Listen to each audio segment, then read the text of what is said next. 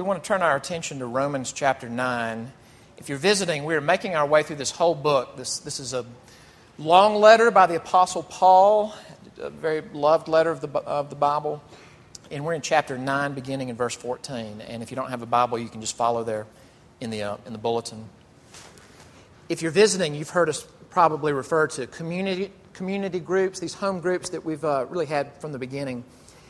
And several years ago, in mine and Dana's group, I can't remember the context, but somebody made an observation, and I had never thought about this. And then once they said it, I see it everywhere now.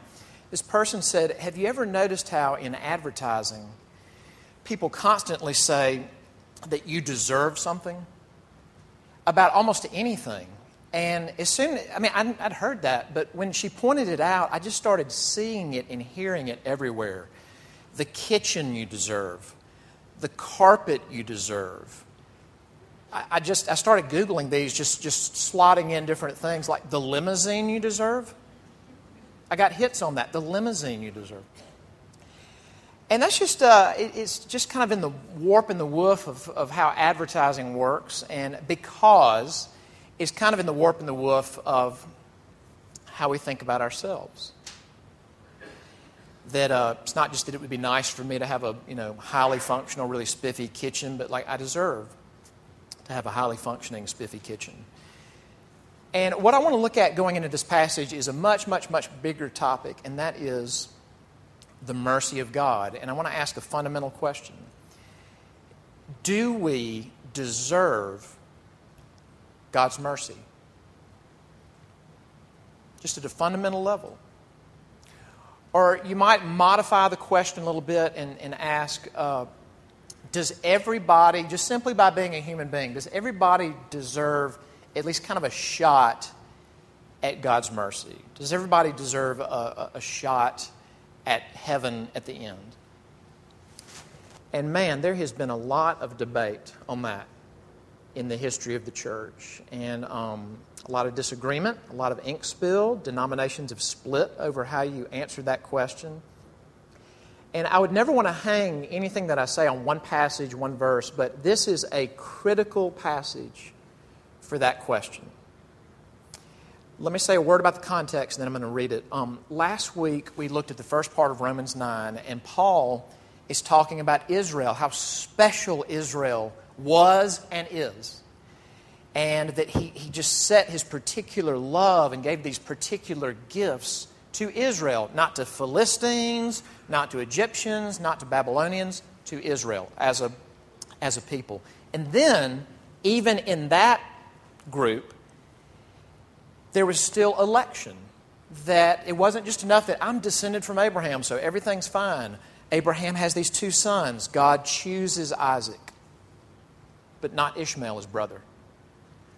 Go down a generation. God chooses God chooses Jacob, but not Esau. And Paul's really good about anticipating what you're thinking as you're reading what he wrote. And he sort of heads them off at the pass or addresses them. And so, he can just picture people going, I just don't know how fair that is, Like you make Esau, but you pick his brother. Or you make this nation, this people group, but you pick this one particular. How is that fair? How is that just? And so Paul raises the question for us, is this fair? And who does receive the mercy of God? And why them and not someone else? It's a very personal question. It's big, but it's just as real as if you are a Christian and you have seen God's mercy in your life and you've kind of sat back and wondered, why would He do that with me and not this person over here who really is kinder or a better member of our family or a better friend or a more charitable giving person in the community? Why would He do that with me and not them? Romans chapter 9, beginning in verse 14. What shall we say then? Is there injustice on God's part? By no means. For He says to Moses, I will have mercy on whom I have mercy, and I will have compassion on whom I have compassion. So then it depends not on human will or exertion, but on God who has mercy. For the Scripture says to Pharaoh, "For this very purpose I have raised you up, that I might show my power in you, and that my name might be proclaimed in all the earth." So then he has mercy on whomever he wills, and he hardens whomever he wills. Well, you will say to me then, why does he still find fault? For who can resist his will? But who are you, O man, to answer back to God? Will what is molded say to its molder, "Why have you made me like this?" Has the potter no right over the clay to make out of the same lump one vessel for honorable use and another for dishonorable use?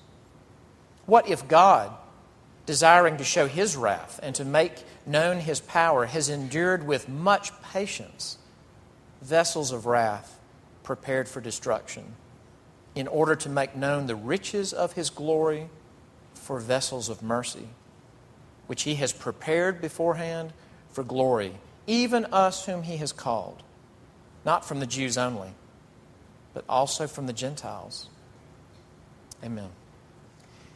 Let's pray together.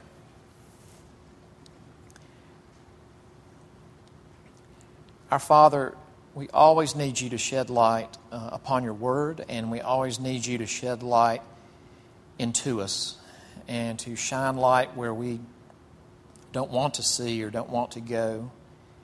So we pray now together that You would open up Your Word to us, but also open up our hearts to it and to You, and that we would see something that doesn't make us back away from You, but draws us to You.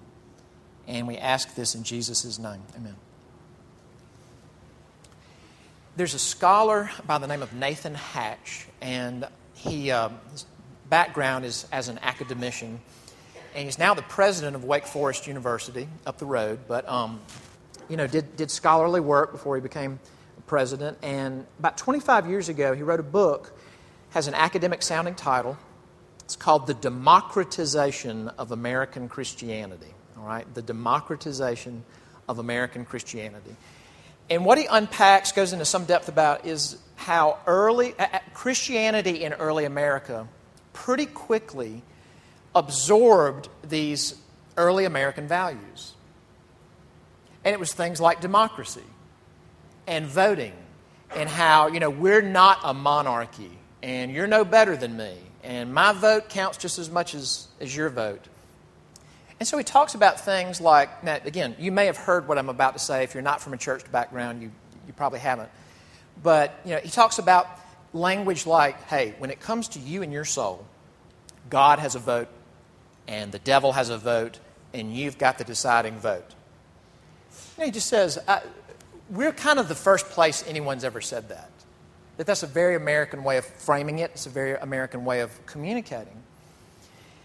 And he says that one of the just earliest targets of opposition in American Christianity was the doctrine that God, as king over everything, is sovereign even over every person's eternal destiny.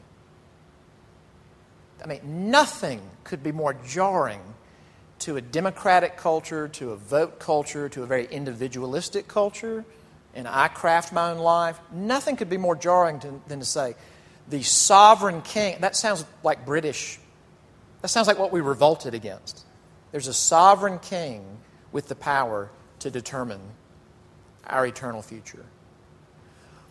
Now, whatever term you want to call this, and we could use very biblical words for this, election, that came up in the passage last week, the doctrine of election, not political elections, God electing to save a people, to save a person, to show them mercy. You could use the biblical word predestination.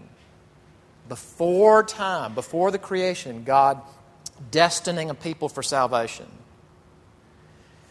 Whatever term you want to use, to just state the obvious, it has created a ton of discussion and a ton of disagreement in the history of the church. It pushes you to ask questions. And I've seen in my own life when people start talking about this, people who disagree, sometimes almost the entire discussion are questions. Well, what do you do with the passage that says blah, blah, blah? Well, what do you do with the passage that says blah, blah, blah? Question, question, question, question. And it struck me when I was looking at this passage that it's loaded with questions. I don't know if you noticed that when we read it. Verse 14 starts with 2 questions. And then you get to this second paragraph, from 19 to 24 is nothing but questions. 6 questions in a row. So I want to frame the sermon that way in terms of 2 big questions. And let's call it, number 1, the question of God's justice. And then secondly, the question of humanity's role. So the question of God's justice and the question of humanity's role. All right, first off, the question of God's justice. Now, you heard this a little while ago. But again, why? I mean, is Paul just kind of riding along and then deciding, hey, I think now I'm going to drop a theological hydrogen bomb into your lives? No, there's a context for why he brings this up. Why? Why? I mean, we want to know why. Why set Israel apart and make it special rather than these other nations? Great if you're an Israelite. Pretty crummy if you're a Philistine.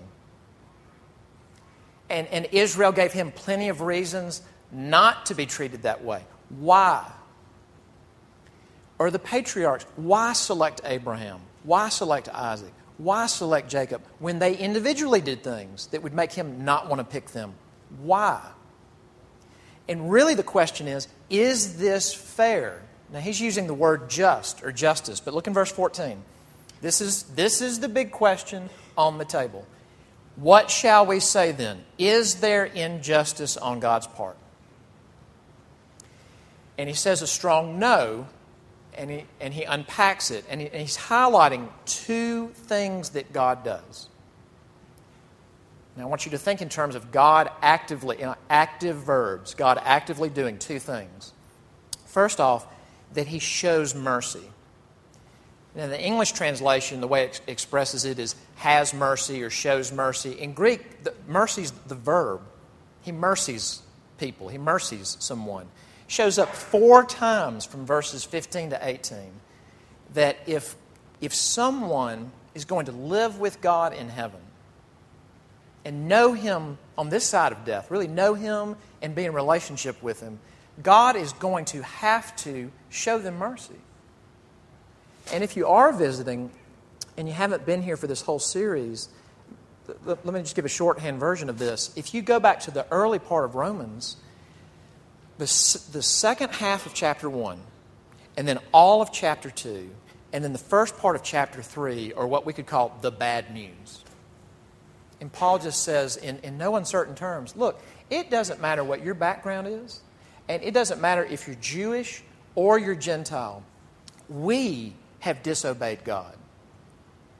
We show up with hearts that are not right with Him. We deserve, and there's that word, we deserve God's justice. And to echo something that Tim said, we said that in the membership vow. To join this church, do you agree with the fact that you're justly deserving of His displeasure and you're without hope save in what? His sovereign mercy. So far, so good. If you've been reading Romans, it makes total sense. If I'm going to have a relationship with God, if I'm going to go to heaven one day, He will have to actively do things unnaturally on my insides for that to happen, and things in history for that to happen. So far, so good. Then there's the second verb. Now, what's that? Look in verse 18. So then He has mercy. He mercies on whomever He wills. So far, so good. And He hardens whomever He wills. And in English and in the original Greek, that's an active verb. Now, that sure sounds like it's saying, in the same way that God would actively reach inside to someone's heart and do things to bring about a certain conclusion, the same way He reaches inside them, actively does something to get them to heaven, is He, let's just be blunt, is He actively reaching inside and rewiring things and changing things to make someone perish? To make someone end up in destruction. Now, something that's helpful here, if we'll see it, is look at what Paul quotes the verse before that. Look at verse 17. He says, "For the Scripture says to Pharaoh," now this is the Pharaoh in the Exodus story, the Israelites in slavery in Egypt. He won't let them go. "For the Scripture says to Pharaoh, for this very purpose I have raised you up, that I might show my power in you, and that my name might be proclaimed in all the earth." Now, why does Paul bring that up? If you look in the Exodus account, the language goes back and forth between saying, God hardened Pharaoh's heart. It says that multiple times. But it also says, Pharaoh hardened his own heart. And it seamlessly moves back and forth. God hardened Pharaoh's heart. Pharaoh hardened his heart. How does that help us? What do we do with that? You know, I've brought this up before, but I'm in a long militaristic campaign against my backyard right now. And it's labor intensive, and I think the scales have, I think we had our D-Day, actually, recently, and the scales have tipped in my direction. But a big project this summer was, we had this old dog pen from the prior residence, concrete slab link fence, so we cut the fence down, busted up the concrete with sledgehammers, and hauled off the concrete. So we ended up on the spot with, for the first time since we've lived there, this big rectangle of bare dirt.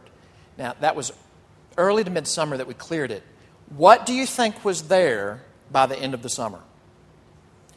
Weeds, of course, because we live in like a subtropical kind of climate. What did I do? In other words, you could accurately say, I grew weeds. I actively grew weeds this summer on that plot in my backyard. How did I actively grow weeds? I actively grew weeds by doing what? Nothing.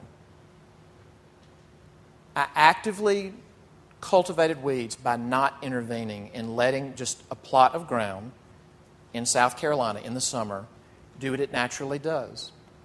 How does God actively harden a heart? He simply does not intervene. That in the same way that soil with any fertility and rain and just South Carolina climate is just a growing environment for weeds, our hearts in a fallen world without God's intervention is just a perfect atmosphere for rebellion. And it may be a big splashy rebellion. It may be a really cute moral rebellion. But it's rebellion. So here's where that leaves us. What do people get from God at the end? All human beings. They either get the justice that is owed us. They either get the justice that is owed us, that we, strictly speaking, deserve, or they get mercy that is not owed us, but that God is free to extend in His goodness. But no one ever gets injustice. No one ever gets, biblically speaking, non-fairness. Because God must be just. Either we get the justice we deserve, or Christ gets the justice we deserve. But God is unjust with no one. Now, then there's this second question. All right, that's God's justice. What about humanity's role? I've already kind of said this, but Paul is really great about anticipating what you're thinking when you're reading what he's writing. He's kind of thinking ahead a step, anticipating how you're responding to it. So he anticipates how people hear this. And probably the way most folks are going to hear it is, well, all right, well then here's what you've just said. You've just said, unless an all-powerful God intervenes, the natural trajectory is that you perish. You rebel and you perish. Well then, why does He still judge people for rebelling if He doesn't intervene? In other words, if it's inevitable that you're going to deserve justice if I don't intervene, and then I don't intervene as God, and then I hold you accountable for hardening your heart, how does that make sense? I mean, that's what's going to happen if He doesn't intervene. Why does He then fault them in the end? Okay, let me read how He put it. Verse 19, you will say to me then, why does He still find fault? For who can resist His will? Legitimate question. And I'll be honest with you and say that the answer that comes, which is in the form of a question, is one of the most jarring responses to a question in the Bible. It's not what we wanted to hear. But I would also say this, that if we will open our hearts and listen, besides it being jarring, it may be one of the most reorienting things you've ever heard. Because there's about to be no doubt about the utter monarchy of God.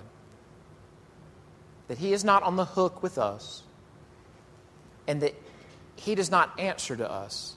Okay? How is this fair if He's in control? What's the answer? Verse 20. Who are you, O man, to answer back to God? Will what is molded say to its molder, why have you made me like this? Has the potter no right over the clay to make out of the same lump one vessel for honorable use and another for dishonorable use? We could put it this way, and Paul seems to be addressing this. Our hearts tend to run toward a question immediately. And I think this can be a compassionate question because we care about people. We want them to be okay in this life, and we want them to be okay forever. But the question that we tend to run to is, well, why doesn't He show mercy to everyone? He could. Why doesn't He show mercy to everyone? And what is Paul pushing on? He's pushing us to ask a different question. Instead of, why doesn't He show mercy to everyone? Because the subtext of that is almost, because everybody should have a shot. Because everybody deserves it. Which would be to change the very definition of mercy. If mercy is obligatory, it's not mercy. If it's owed, if it's a right, it's not mercy. Paul's pushing us to ask a different question. Instead of why doesn't He show mercy to everyone, to ask, why does He show mercy to anyone? Why does He show mercy to anyone? And he expands a bit in verses 22 and 23. Look at what he says. Almost to say, think about this from God's perspective. Now, we're very limited in being able to do that. But look in verse 22. What if God, desiring to show His wrath and to make known His power, has endured with much patience vessels of wrath prepared for destruction, in order to make known the riches of His glory for vessels of mercy? Think about it this way. I had a DPCer tell me just a few days ago that his identity was stolen. And he got the dreaded call from the credit card company, and they said, "Are you on a spending spree in Maryland right now?" And he said, No, I'm not. Sitting in Greenville. So thankfully they caught it, and just immediately you lean into it. Shut down that card, alert these people, immediate action. What would you think of someone who got the notification that your identity's been stolen, someone's using your credit card, debit card, and they said, well, why don't we wait for a bit and just let them spend? And let's let them spend, and hopefully that's going to communicate a generosity, and that I'm for them, and that I'm not trying to rush to get them in trouble. And maybe as they see that, they'll reconsider and they'll stop abusing these resources. We would think, you're an idiot. They are going to spend you out of house and home. Now that makes sense if it's our money, but have we considered that is planet Earth? That the earth is peopled with us with human beings to whom God gives every good thing, every resource that we have comes from His hand. He knows who will never turn to Him and continues to give good things, be that friendships or meals or beautiful falls or whatever. Knowing that the person who's going to yell His name in vain is going to draw His oxygen, and He provides it, into the lungs that He made, that He keeps working at night when they're not thinking about it. To curse His name. He knows that. But the early part of Romans says what? Romans 2 says, are human beings, are we going to presume upon the patience, the forbearance of God, not knowing that it's His kindness that leads you to repent? That the way God moves people and expresses His desire that they repent is not Him flexing His muscles and there's just disaster all the time everywhere, worst case scenarios every day. It's His day in, day out provision and kindness and patience. How does this land with you? To some of you, you've heard, you have categories for what we're talking about this morning. For some of you, this is brand new and it may be just blowing your mind.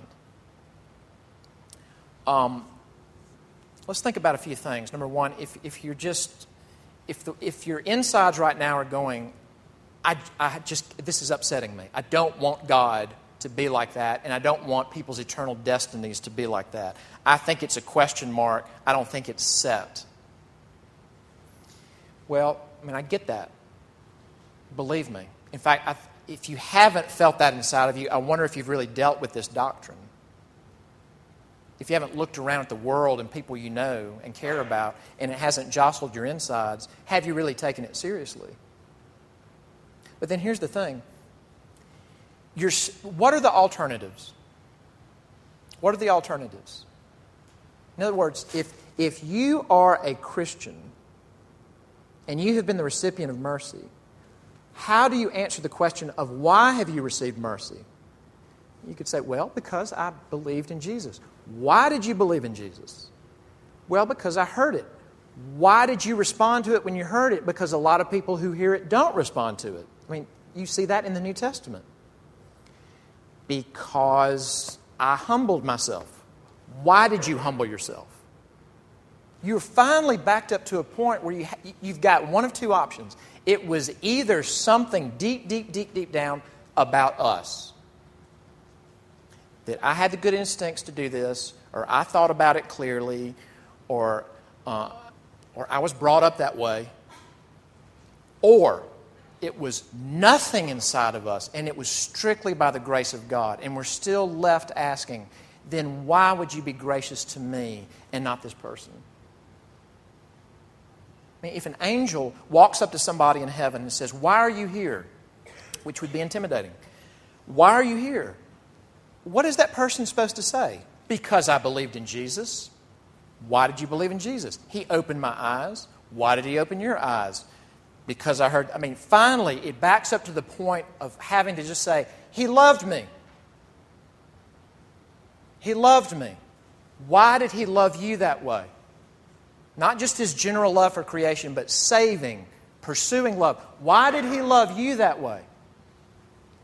Wouldn't we all have to say, I have no idea? In other words, Paul is pushing us to say it's either all grace or not. Like all the grace of God. And the other concern can be this. You can be hearing this thinking, well, then why would you do evangelism?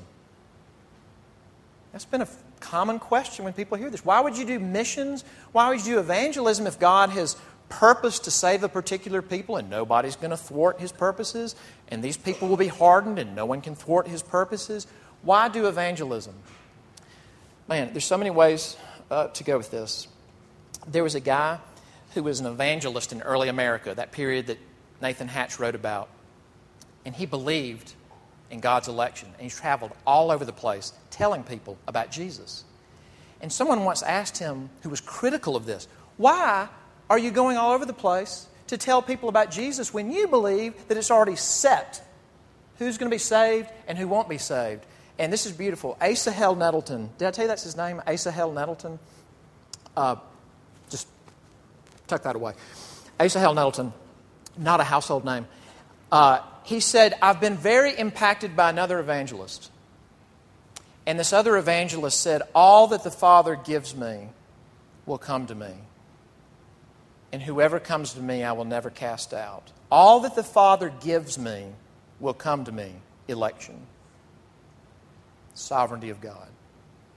Whoever comes to me, I'll never cast out. And of course, what evangelist was he quoting? Jesus. That was our assurance of pardon. And by the way, Romans 9 is followed by one of the greatest missionary calls in the Bible, Romans 10. The Apostle Paul, just wasn't standing around at wine and cheese parties, discussing Calvinism. He's going all over the world, getting beat up, shipwrecked, going without sleep, being hated, to tell people about Jesus. And he launches into why we do that right after Romans 9.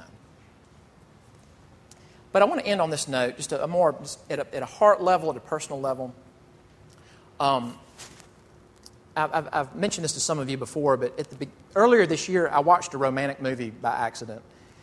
And the way this happened was it had been a long Sunday and just big push, and came in and kids were already down, and Dana and I are just going to decompress. And so we queue up Netflix and, okay, what do we want to watch? And out of the blue, I said, Somewhere in Time.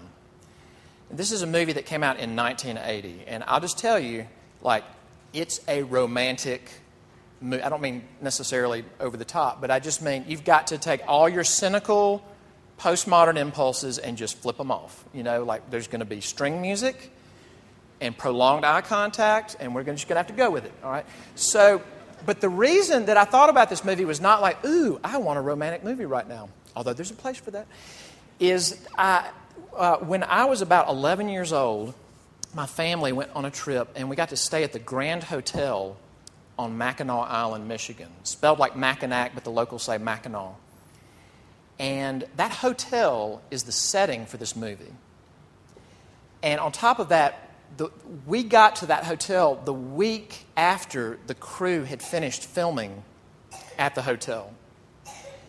And I met the director in the airport when he was about to head out, and we had just arrived. And he sat down with me and explained the plot of the movie to me before it ever came out. So anyway, it popped in my mind, and I was just going to watch the first little bit and see the scenes of the hotel, but I ended up watching the whole thing. That's by accident. But there's a scene in that movie that I forgot. It's very important. In this movie, this character Richard, played by Christopher Reeve, he's staying at the Grand Hotel, and he goes in this little room that's right off the lobby, and it has memorabilia and old black and white photos, and he goes in there and he's looking at old stuff, and then across the room he sees a black and white photo of this beautiful woman. String music swelling, and so he slowly walks over to it, and it's the character played by Jane Seymour, and it's just this beautiful face, and he becomes completely infatuated with her. Starts learning who she was, when she lived, and he can't get her off his mind. He's starting to fall in love with her, and she's dead. And so he finds a way to go back in time. Okay, this movie's been out for 35 years, so he did go back in time. And they fall in love, whirlwind romance. She's an actress in the movie. The scene that I'd forgotten is that when they have fallen in love with each other, she's in a play at a local theater, and so Richard goes. So he's sitting in the audience, and he's watching her, and they're looking at each other adoringly. And then there's an intermission. So she goes backstage, and a photographer from the hotel is going to take her portrait because she's the famous, actress staying there, and they want a record of it. Richard gets up out of his seat, and he goes backstage, and so she's posed for her photograph, and right before the photographer does the, poof, the old-fashioned photograph, right before he clicks it, Richard walks in, and she sees him over the photographer, and this look comes on her face. And that's when the photograph was taken. And so at that moment, what you realize is when going back to that room, when he fell in love with her, just through her face, it wasn't just, wow, that's a beautiful woman, that's a fetching woman. But what he didn't know was, that's a beautiful woman looking at me before I was born. Like, she's looking at him in love with him before he's born. And he fell in love with her. What is the doctrine of election? I mean, is the doctrine of election, who can we keep out? When biblically instructed and biblically taught, isn't it that I thought when God worked in my life that He opened my eyes and like, I need a Savior, and wow, there's the Savior. And I need mercy and a good king, and wow, there's mercy and there's a good king. I mean, it felt like I just looked up and there he was, and I reached for him. And all that's true. But what I came to find out, and you don't have to believe this to be saved, but what I came to find out is like the face that he caused me to fall in love with was a face that was looking at me before I was born. He was looking at me lovingly and longingly before I was born. That's the face. And wouldn't you say that like that should make us really humble? Like if we're even mildly self-aware and we know how we hurt people and how we disobey God and how we want to be comfortable more than we want to be holy, why would you look at me like that? And why would you not look at this guy over here who's so much nicer or kinder or more caring about the community or more faithful? Why would you look at me? I don't know. But it's humbling. And shouldn't it be fuel to want to tell other people about his face? That this is a face that can look at really, really sinful people and love them and be beautiful toward them and to long for them. Amen. Let's pray together. Father, we pray that you would take these massive, weighty things and in many ways these severe truths, and that you would cause them in our hearts not to be fuel for arrogance or being proud of ourselves for knowing anything, but you would make it to be fuel for humility and a burden for others and a worship of you who shows great mercy. We ask in Christ's name. Amen. One of the